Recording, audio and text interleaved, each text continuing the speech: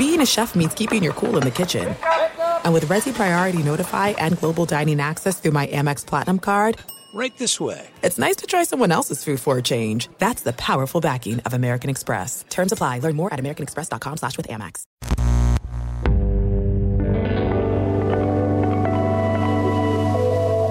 Diversion Podcasts.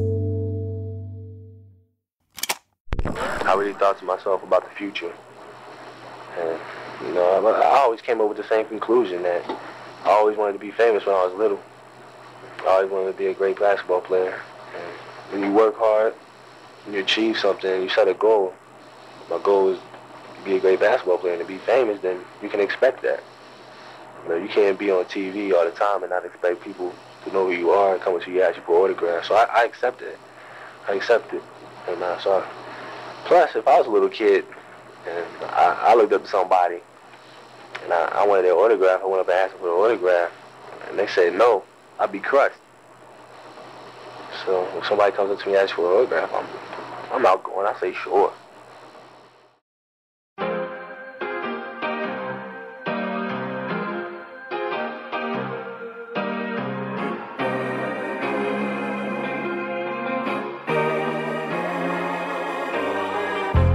In the summer of 1995, the head coach and general manager of the Philadelphia 76ers was a man named John Lucas. Lucas had spent a star-crossed 14 years in the NBA as a quick, left-handed, and troubled point guard. A drug and alcohol addiction had nearly ruined his career. But he had turned his life around, and as a coach, he had a bit of a Pollyanna view of players. He always saw the very, very best in them, always believed they would reach their highest potential. He was a dreamer. He just wasn't a particularly good NBA coach. During the 1994 and 1995 season, the Sixers won 24 games under Lucas and lost 58. Here, they blew a 21-point lead in a gut-wrenching loss to Charles Barkley and the Phoenix Suns in front of their home crowd in Philly. Final score, the Suns setting a franchise record with their 9th straight victory. And they do it in a most improbable way. And John Lucas will ruminate about this one. Phoenix 108, 76ers 107.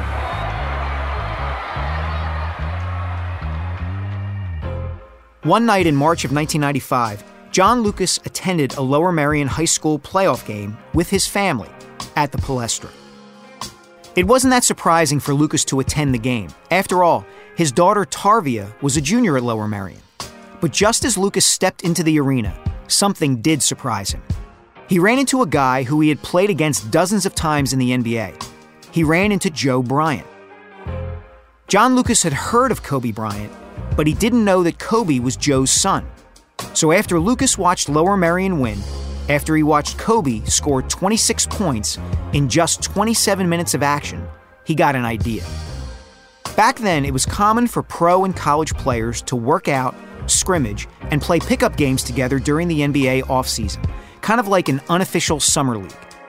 Lucas was so impressed with Kobe that he thought the Sixers might be able to draft him the following year. So he called up the Bryants and asked if Kobe wanted to work out with the team that summer. Full court games at the field house at St. Joseph's University and at nearby Episcopal Academy. Several of the Sixers players would be there, including power forward Sharon Wright and the team's 7-foot 6-inch center, Shawn Bradley. Kobe, of course, said yes. Then, Lucas called his old backcourt mate and buddy from the University of Maryland, Mo Howard, Joe's old friend from high school. Lucas gave Howard an assignment. It was his job to oversee these scrimmages and to make sure that Kobe played in as many of them as he wanted. Mo Howard still lives in Philadelphia, and he's still a big name in basketball around the city. He gets asked about that summer of '95 a lot, but he never minds talking about it. He was there each day to see the turning point in Kobe Bryant's basketball career and in his life. Finally, describe what you saw from Kobe during that summer of 1995 when John Lucas had you running those scrimmages at St. Joe's and Episcopal. Wow.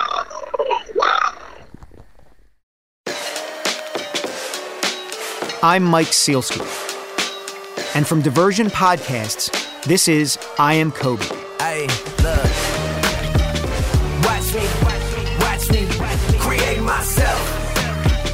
Shot clock, time's up, create yourself. Late nights, go hard, create yourself. Gotta learn from the great minds. No, we ain't lying, tell them that it's game time. Episode 6, The Summer of '95.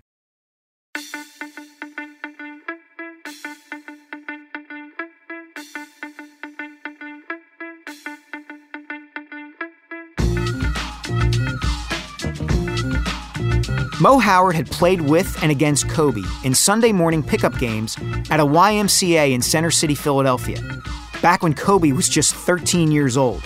He knew how good the kid was. At least, he thought he knew. And he would play in those games, and he more than held his own. But to play against the pros at the level that he did was really surprising. True story. So we're sitting there. It's Maurice Cheeks, myself, and Harold Katz. Just for the record, Maurice Cheeks was a Hall of Fame point guard who spent 11 of his 15 NBA seasons with the Sixers. In the summer of 1995, he was one of their assistant coaches. And Harold Katz was the team's owner and a total basketball junkie. He would stay up late to watch NBA games, then quiz his executives and coaches about players around the league. And Harold Katz is watching guys scrimmage. And he says about Kobe, where's he from? And Maurice Cheeks says, Lower Merion. And Harold Katz says to Maurice, well, I don't want to know where he lives, but where's he from? And Maurice says, he's from Lower Merion High School. And Harold Katz looks at him with this look of surprise, saying, huh? And then Maurice goes on to tell him that he's Joe Bryant's son. So even, the guy that was the owner of the team was very, very surprised at how skilled Kobe was at that time. Kobe wasn't the only Lower Merion player competing in those scrimmages. Emory Dabney, a talented point guard from West Philadelphia who had played summer ball with Kobe and the Aces, was transferring into Lower Merion for his sophomore year. John Lucas had seen him play and invited him to the workouts too. It was crazy. I remember the first couple days, I was nervous. It was very surreal, to be honest, because as a 15-year-old myself, and you playing with these guys that are in the NBA, it was surreal. But then after the first couple workouts, you're like, okay, I'm used to playing with these guys. And who were some of the guys in the gym? Richard Dumas, Vernon Maxwell, Jerry Stackhouse, a guy that played in North Carolina named Donovan Williams. Some pretty good players. Some older NBA guy. I remember Willie Burton. I don't know if you remember that name. Played for the Sixers back in the day. It was some really good players. And Kobe, right away, didn't care who they were. He didn't care what they had done before. He was trying to test to see how good he was. So he was going right at all those guys. And that's how kind of the rivalry between him and Jerry Stackhouse kind of started.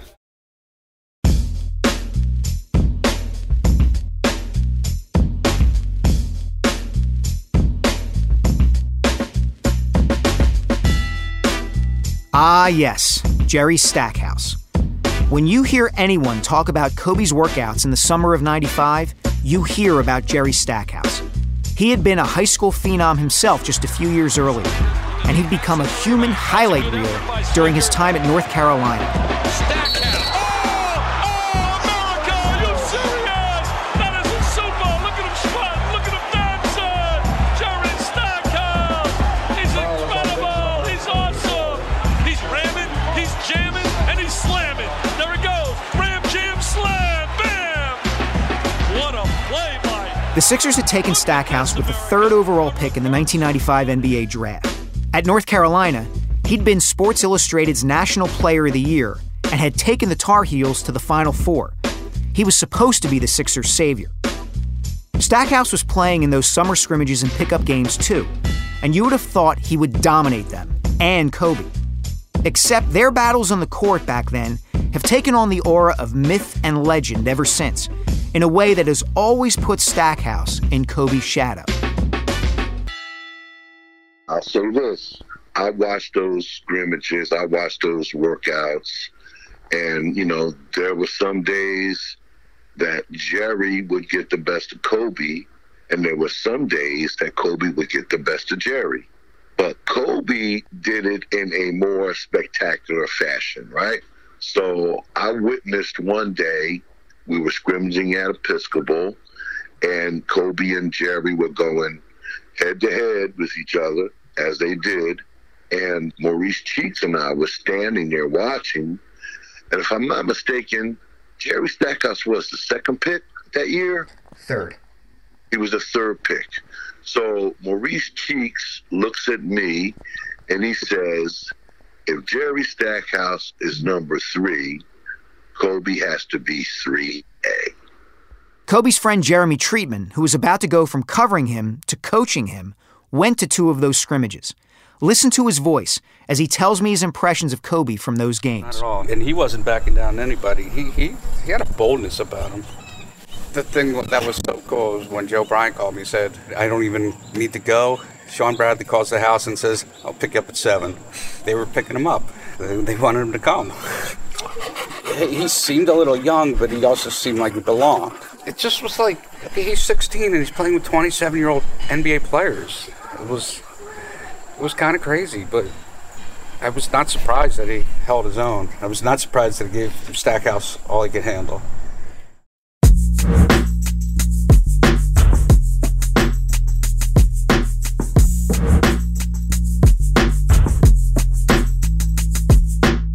Stackhouse did not take kindly to these comparisons to Kobe. He still doesn't. He's now the head men's basketball coach at Vanderbilt University.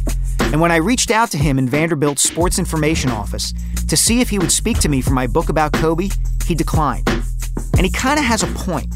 By the time the Sixers drafted him, he'd already been compared to Michael Jordan, mostly because both of them had gone to North Carolina and were high-flying acrobats when they had the basketball in their hands and a chance to dunk it. But Michael and Kobe were guards, straight-up shooting guards. Stackhouse wasn't. Stackhouse had played power forward in high school and at North Carolina. He had never played guard in his life until the Sixers drafted him. He wasn't used to chasing smaller, quicker players around screens or squaring up for 20-foot jump shots. He and Kobe had different sets of skills and were different players. And people thought the teenager was better? It was a total no-win situation for Stackhouse. If he was better than Kobe, well, he should be. Kobe was just a high school kid. And if Kobe outplayed him, what did that say about the guy who was supposed to be the Sixers' franchise player? His frustration was growing with every scrimmage. Here's Emory Dabney again. And at one point, Stackhouse started fouling him hard. They almost got into it. Stackhouse grabbed him, and we had to kind of break those 2 up. He was relentless because, like I said, for a guy in high school who's not even is going at the number 1 overall pick, like going at him relentlessly was kind of crazy. But honestly, Vernon Maxwell, I don't know if you remember, he's called Mad Max. He's the one that really instigated it because I remember it was me, him, and Kobe were on the same team. I forget who the other 2 players were, but every time he gave Kobe the ball and Stackhouse was guarding him, he would just go, kill him, like for the whole possession. And it was like no one else would touch the ball, and Vernon Maxwell come down and give him the ball, tell him to kill him. So after a while, Stackhouse wasn't too happy about it. No, Stackhouse wasn't happy, but Kobe had to be elated. Here he was, holding his own against NBA players, and he was just turning 17 that August. And often, he was more than holding his own. In fact, to put it bluntly, Kobe was showing that he already had surpassed some of them when it came to the intangibles that were necessary to succeed in the league. When I was talking to Mo Howard about those games, he said something about Kobe that has stuck in my memory ever since. It captured perfectly the player Kobe was then and the player he would become.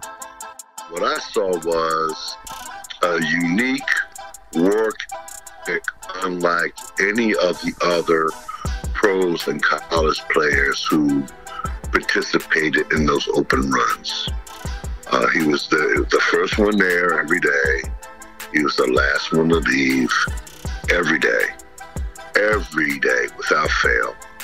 I just couldn't believe that he was that highly skilled, like playing against pro guys.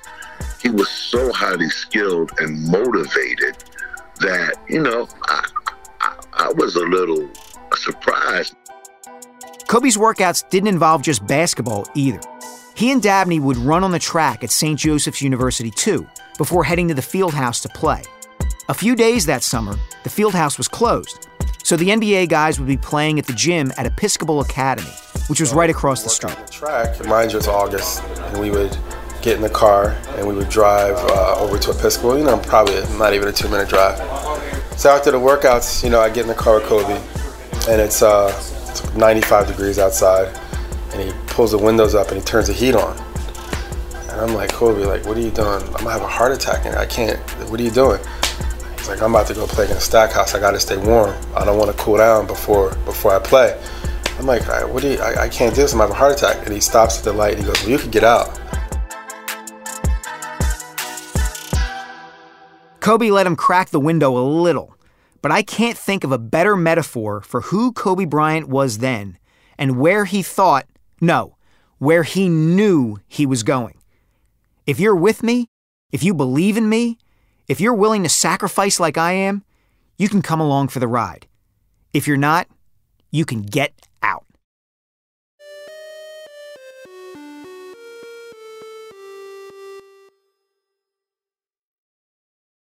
There are some things that are too good to keep a secret. Like how your Amex Platinum card helps you have the perfect trip. I'd like to check into the Centurion Lounge. Or how it seems like you always get those hard-to-snag tables. Ooh, yum. And how you get the most out of select can't-miss events. With access to the Centurion Lounge, Resi Priority Notified, and Amex card member benefits at select events, you'll have to share. That's the powerful backing of American Express. Terms apply. Learn more at americanexpress.com/withAmex. Hey, this is Mike Sealski, host and writer of I Am Kobe. This podcast project came out of my work on a related book called The Rise, Kobe Bryant and the Pursuit of Immortality. If you want to explore other parts of Kobe's story, check out The Rise. It's not just a book version of the podcast. I dive deeper into some of the topics covered in this series, and even some that we don't cover at all. Kobe's upbringing, his family, his identity, his effect on his friends and teammates, his journey into the NBA, and his earliest days with the Lakers. The Rise, Kobe Bryant and the Pursuit of Immortality is out now. Just head over to theriseofkobebook.com, and you can buy it from any of your favorite retailers. That's theriseofkobebook.com. Thanks.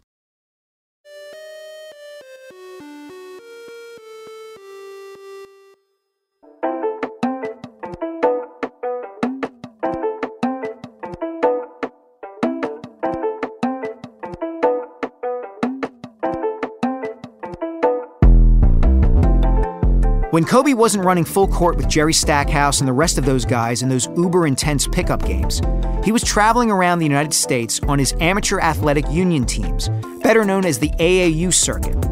He was up and down the East Coast, Las Vegas, all over, going to camps, playing in tournaments with other big-time college recruits. Of course, given his plans and goals, it might not be right to call him a recruit. The highlight of that summer of '95 was in early July in Teaneck, New Jersey, at the prestigious ABCD camp, which was sponsored by Adidas and sneaker mogul Sonny Vaccaro. Vaccaro had founded ABCD in 1984. The camp gathered the highest-ranked high school players in the country in one place. It was considered the marquee event of the summer in high school hoops. Greg Downer and Mike Egan, Kobe's coaches at Lower Merion, went up there to see him play. Here's Egan. He was just phenomenal there. He was... and where a lot of the kids, this is where his maturity really came into play, where a lot of these guys were looking at it as fun and showboating and how many guys can I meet, and he was there because at that point he was considered a top 5 player in the country. And Tim Thomas, Lester Earl, Jermaine O'Neal, and sometimes Shaheen Holloway was even a little higher than him. And Kobe went up there, never said this to us, but we know he went up there with a mission. He wants to come out of there being called the #1 player in the country. And at the end of that week, he was the consensus #1 player in the country.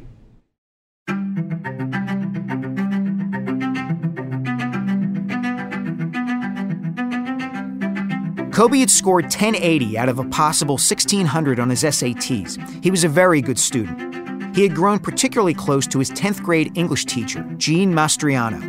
In fact, she became an intellectual mentor to him. The two of them remained in touch throughout his life. Mastriano spent a lot of time in her class delving into the concept of the hero's journey. Her students watched Star Wars in class, for example, to understand the symbolism behind Luke Skywalker's path to becoming a Jedi. They read Joseph Campbell's famous book, The Hero with 1,000 Faces. Mastriano told me that Kobe loved it all. One of the things that he really soaked up was the hero's journey, which is something I talked about at the beginning of the year, throughout the year, at the end of the year. It kind of followed the arc of the whole year. The whole idea that you're going into an unknown here and you need to take risks. We all need to take risks. And if you don't take risks, then you're not going to have an experience. It's going to be exhilarating. You need to scare yourself. Do you think he saw himself on that kind of hero's journey? Absolutely. He believed in his #1 dream, which was that he was going to realize his life as a basketball player and that he was going to go in that direction. He was convinced he was going to do that. How could he be so sure, though, especially at such an early stage of his life? Where did that confidence come from?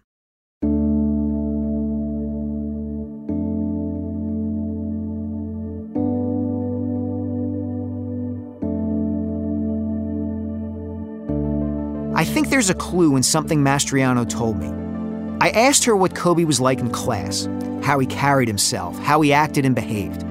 You know the stereotype of the high school jock. Doesn't care much about his grades, doesn't need to worry about his homework, because he's going to get a football scholarship or a basketball scholarship or a swimming scholarship. That wasn't Kobe. He had this relentless curiosity, and he challenged Mastriano just like she would challenge him. In a good way, not in a bad way.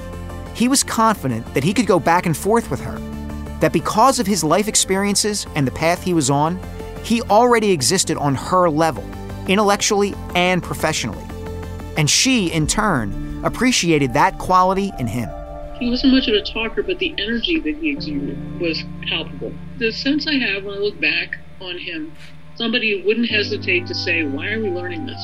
Not in a terribly antagonistic way, but like, this is just not doing a thing for me. I don't see where this is going. Could you please justify it? And I love that. I love a kid who's edgy, who's argumentative. It's just such a wonderful, he's so much better than the alternative. There was no question that Kobe could get into any college he wanted. But it was becoming obvious to everyone around him how his focus was narrowing to just one thing. Basketball. And then Here's Mike Egan again. The way he worked at things so much. His junior year, he was a student. He was still trying to get his grades up and his SATs up and make sure there was no issues with college, which there would not have been anyway. But every day he got better, and every day we saw something from him that we'd be lying if we said we knew would be an NBA superstar as a junior. But then between his junior and senior year, that's when his game really elevated. And when he came back as a senior, it was all basketball. And then we started looking at each other and say, this kid's going to be really, really something. The expectations for Lower Merion's basketball team, Kobe's senior year, were just about as high as the expectations for its star player. Anything less than a district championship or a state championship, or both, would be considered a disappointment. But in an early season test at Kobe's old stomping grounds from the summer, the St. Joe's Fieldhouse, the Aces got stomped by St. Anthony of Jersey City. St. Anthony was one of the 2 or 3 best high school teams in the country, maybe the best, and they were coached by the great Bob Hurley, a member of the Basketball Hall of Fame. This clip from CBS explains both Hurley's accolades and his dedication to the program. With an unyielding determination, Come on, catch the ball! And by relentlessly striving for perfection, Get on the floor! Bob Hurley has built the basketball program at St. Anthony's High School into a perennial powerhouse.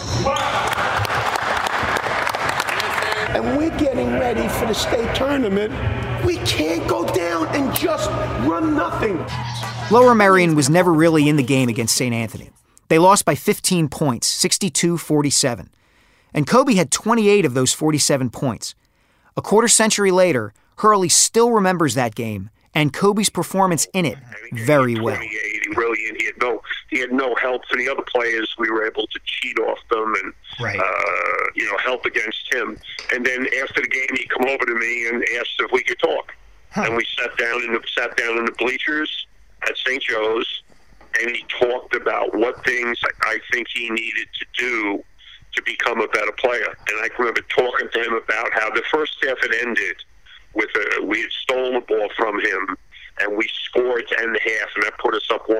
And he kind of put his chin down and kind of walked off the court. And the second half started, and the first 4 minutes of the second half, he wasn't dominant like he could be.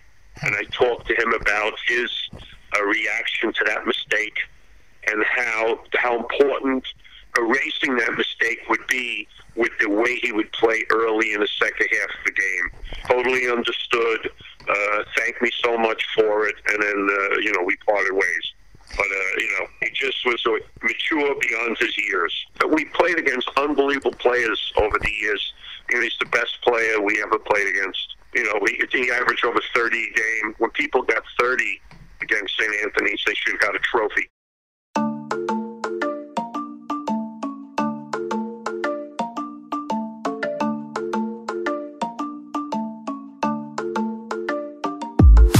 That's no minor compliment from a coach like Bob Hurley.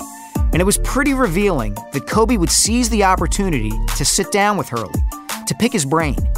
Kobe didn't see Hurley as an opposing coach. He saw him as a resource. It was like Kobe was saying to himself, losing to St. Anthony hurts, but I can get better in the long run because of it. An even bigger test for Kobe and Lower Merion came after the St. Anthony loss. The last week of December 1995, the team flew down to Myrtle Beach, South Carolina, for the Beach Ball Classic. Now, usually, when you think of Myrtle Beach, you think of golf courses. But the Beach Ball Classic was a major event in high school basketball, an 8-team tournament that featured some of the best players in America. One of them was Lester Earl, a 6'8" jumping jack who ended up playing at LSU and Kansas. Another was Mike Bibby, a point guard who was the second pick in the NBA draft in 1998 and ended up playing in the league for 14 years. Here's Scott County High School coach Billy Hicks talking about the Beach Ball Classic in 2014. I tell you, every time that we get a chance to play here, we really feel blessed because, there's a lot of great tournaments in America, high school tournaments, but, nothing comes close to the beach ball. But the biggest star at the 1995 Classic wasn't Lester Earl or Mike Bibby. It was Kobe. The Aces played 3 games in the tournament, and there were so many people flocking to Kobe that it was difficult for him to get to his family after each game.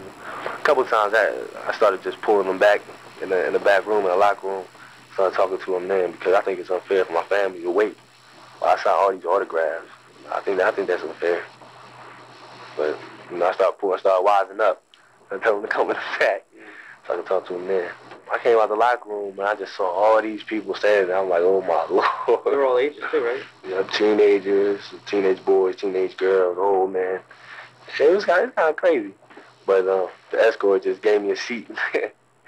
So, you can sit down and sign them if you want to. Or you don't have to sign them at all. I said, sure, I'll sit down. I don't have nothing to do.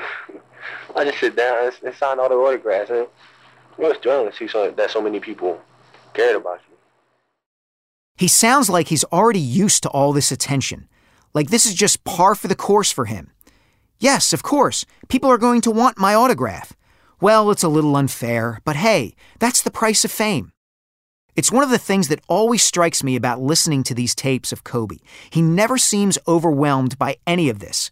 The attention, the pressure, the expectations, none of it. It was like this was a business trip.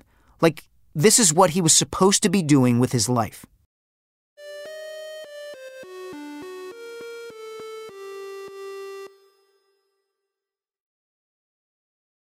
There are some things that are too good to keep a secret.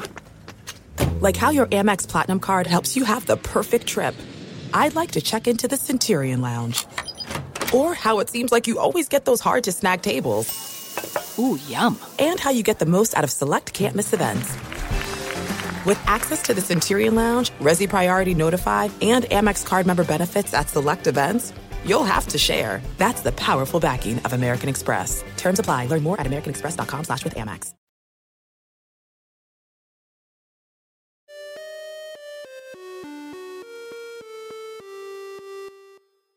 Away from the convention center, Kobe stayed in his room a lot on the trip, sleeping, resting, thinking.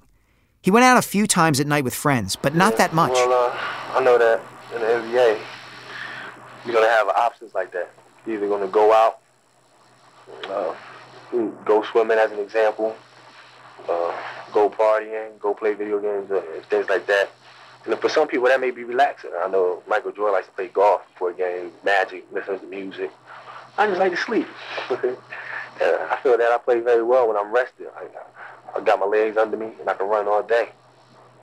So I just relaxed, turned the TV off, and just slept. And really, I enjoy thinking. I was thinking about the game. I was thinking about the moves I was going to make, how I was going to attack the team. I was going to come out shooting, come out passing, type moves I was going to make. Because, you see, every game seems different for me. One game I'll come out, and I feel like crossover move feels the best. And I feel maybe it's the pull-up jump shot, or fade away, 3. So I really got focused and tried to think and say, well, how do I feel now? And I really thought about the game a lot. And I also thought about the future.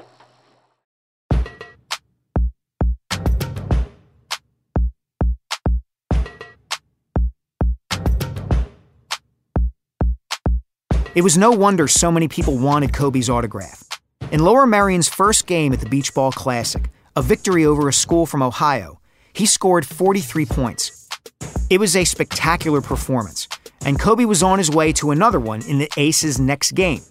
They were rolling against Jenks High School from Oklahoma, and Kobe had 31 points when he made one bad decision. And everything about the game and Lower Merion's season changed. So I think we were up like 10, 12, and he just barreled in 1 against 4, and he made a rare, really bad decision. The guy drew they drew the offensive foul, and he sat right next to me on the bench. Game went into overtime. We might have lost 16-2 in the overtime. I don't know exactly what it was. I think it was 17-2. 17-2. I was close. Watching his teammates melt down in overtime, Kobe kept muttering the same phrase over and over again. Just no goddamn independence. No goddamn independence. He just kept... Mike Egan described Kobe's reaction to the loss to me. It was after that game, one of the few times I saw Kobe really, really lose his temper. Where we sat in the locker room and I said something again, guys, you have to get better. You're not as good as you think you are. And the other coaches all said similar things. And Greg said, does anyone on the team have anything to say? And Kobe absolutely went off, screaming, yelling, you can't back down. He used foul language. He kept saying, you can't back down, you can't back down, you can't effing back down. Later that night, Greg Downer gathered the entire team in his hotel room and delivered a speech calling out each of the players, including Kobe. It sounds weird. What could he possibly have complained about with respect to Kobe? But according to treatment, he found something. You gotta understand the pressure your teammates are feeling too, playing with you, and you gotta bring the best out of them, and you've gotta trust in them too. This, to me, is an interesting moment in Kobe's development. All his life, when it comes to basketball, the person he has listened to most is his father. Joe has been the biggest influence on him. But now, Greg Downer is challenging him in a way he's never been challenged before. Downer isn't saying, Kobe, you have to make yourself better. He's saying, Kobe, you have to make your teammates better.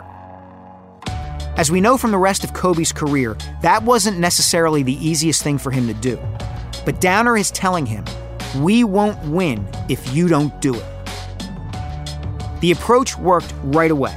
Inspired by Downer's speech, the Aces went out and won their third and final game in the tournament. Kobe scored 43 points in that one, too. And there's the dunk contest. The dunk contest capped the Beach Ball Classic. It was the last event, and Kobe desperately wanted to participate. There was one problem, though. Sometime during the tournament, he had injured his right wrist. It hadn't hurt badly enough that he couldn't play in the games, but much of his arm was wrapped in a big white bandage, like his arm belonged to a mummy. Tell me about the dunk contest. Well, there's all kinds of theories, conspiracy theories on why Kobe's wrist was hurting him. Greg still believes to this day it was from signing autographs. I thought he got hurt, but I can't remember. It was probably a combination. Lester Earl was going to be Kobe's biggest rival in the dunk contest, if Kobe could actually compete. Sharia and Shea, Kobe's sisters, didn't want him to. They thought it was too risky. And I just remember his sisters pounding the door and then pleading with Kobe, you're not dunking. And I'm like, Kobe, you don't need to do this. I remember saying, it's like, I got this. What, are you kidding? He goes, I'm dunking. Now, we've seen him dunk in a game, we've seen him dunk in a practice, but we've never, seen him dunk. No, Greg had it. Nobody had seen him. This contest starts, and this Lester Earl's doing shit that I've never seen from NBA players. And Kobe matches him. The harder Lester Earl makes something, because he was going first, than Kobe would do it. For his last dunk, Earl jumped over a ball rack. Each of the judges gave him a perfect 10. Technically, the best Kobe could do was tie him, no matter how good his final dunk was. Didn't matter.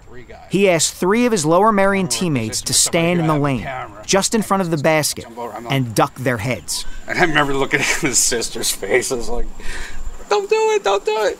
And he just jumped right over him, dunked, and he went, shh. So yeah, technically the contest was a tie. But everyone there in the Myrtle Beach Convention Center that night knew who had really won.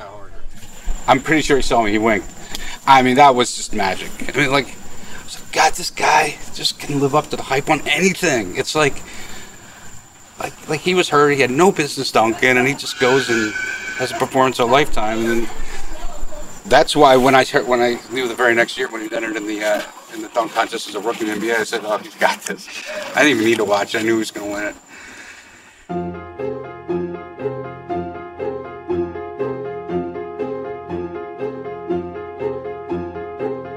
As Jeremy and I sat by the bay on Long Beach Island and talked about Kobe almost 25 years later, a few hundred yards away, at a house 2 doors down, 3 kids were playing in a small swimming pool. You probably heard their voices in the background while Jeremy was talking. They were playing right when we were talking about Kobe in Myrtle Beach. Kobe with the NBA plans. Kobe flying over his teammates, despite a sore wrist, to throw down an incredible dunk. Those voices were a nice reminder of the person Jeremy and I were talking about. We were talking about Kobe Bryant before he had played his first game with the Lakers, before he'd even met Shaquille O'Neal, or Phil Jackson, or Pau Gasol, before he'd won 5 NBA championships and been a league MVP, before the battles and controversies with Shaq and Phil, before he had become a husband and a father, before Eagle, Colorado, before he had even accomplished everything he was going to accomplish in high school. We were talking about Kobe Bryant when he was just 17 years old. We were talking about a kid. In the next episode, I'm going to tell you the story of how that kid pulled off one of his greatest feats as a high school basketball star. I kind of sent a message saying, hey man, we're going to win a championship game. How come we're playing like this? We got to step it up another notch. We knew that the third quarter is our time. And every big game, we stepped it up in the third quarter. So we said, hey, if we're going to do it, we got to do it now. That's next week on I Am Kobe.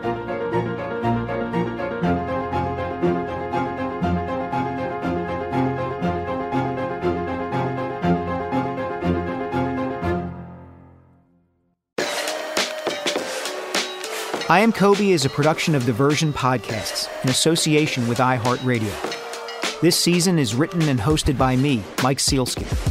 It's produced by Jacob Bronstein and directed by Mark Francis. Story editing by Jacob Bronstein with editorial direction from Scott Waxman.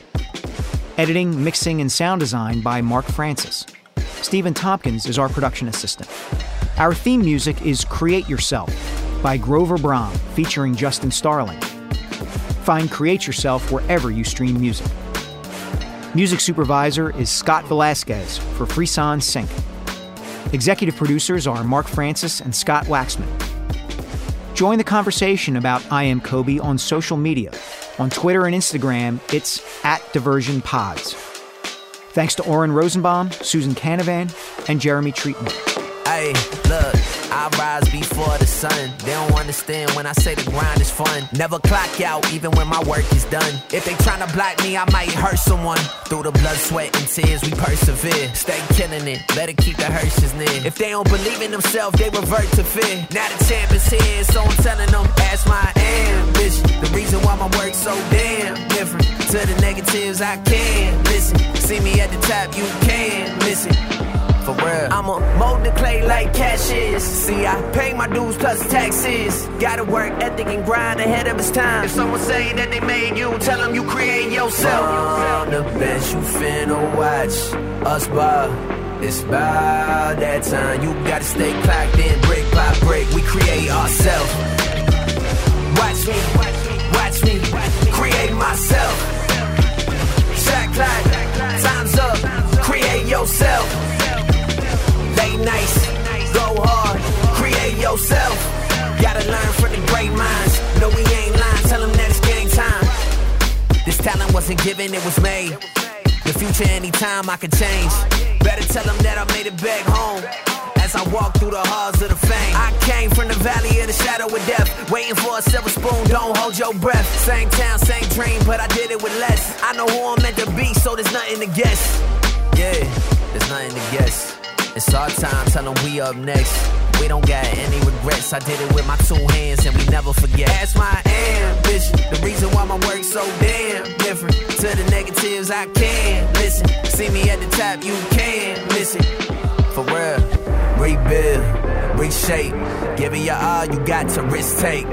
Do it now and I'm saying why wait. If someone say that they made you, tell them you create yourself. On the bench, you finna watch us ball. It's about that time. You gotta stay clocked in, brick by brick. We create ourselves. Watch me, create myself. Shot clock, time's up. Create yourself. Late nights, go hard. Create yourself. Gotta learn from the great minds. No, we ain't lying. Tell them that it's game time.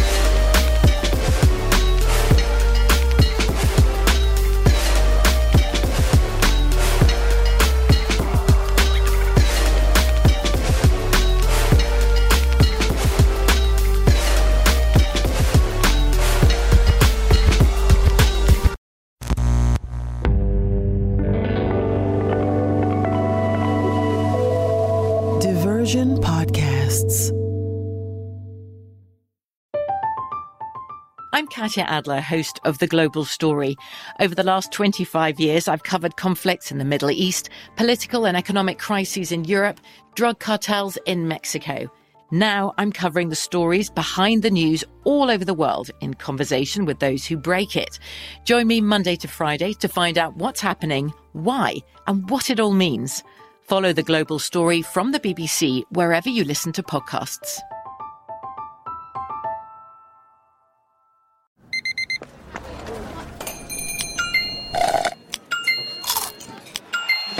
With your Amex card, entertainment benefits like special ticket access and pre-sales to select can't-miss events while supplies last make every tap music to your ears.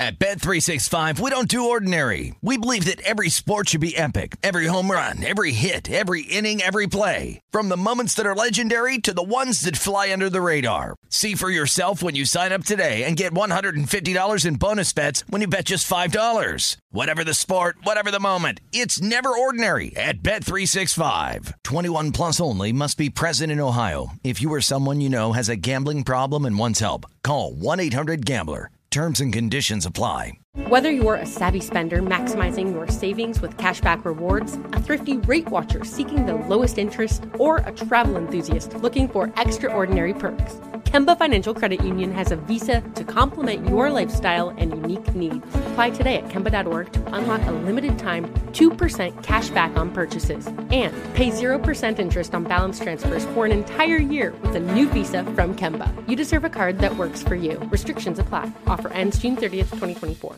Xfinity has free premium networks for everyone this month, no matter what kind of entertainment you love. Addicted to true crime? Catch killer cases and more spine-tingling shows on A&E Crime Central. Crave adventure? Explore Asian action movies on Hi-Ya. Searching for something extreme? Check out skating, snowboarding, and more on Fuel TV Plus, the global home of action sports. And find crowd-pleasing bops on iHeartRadio's Hit Nation playlist. There's new free shows and movies to love every week. Say free this week in your Xfinity voice remote.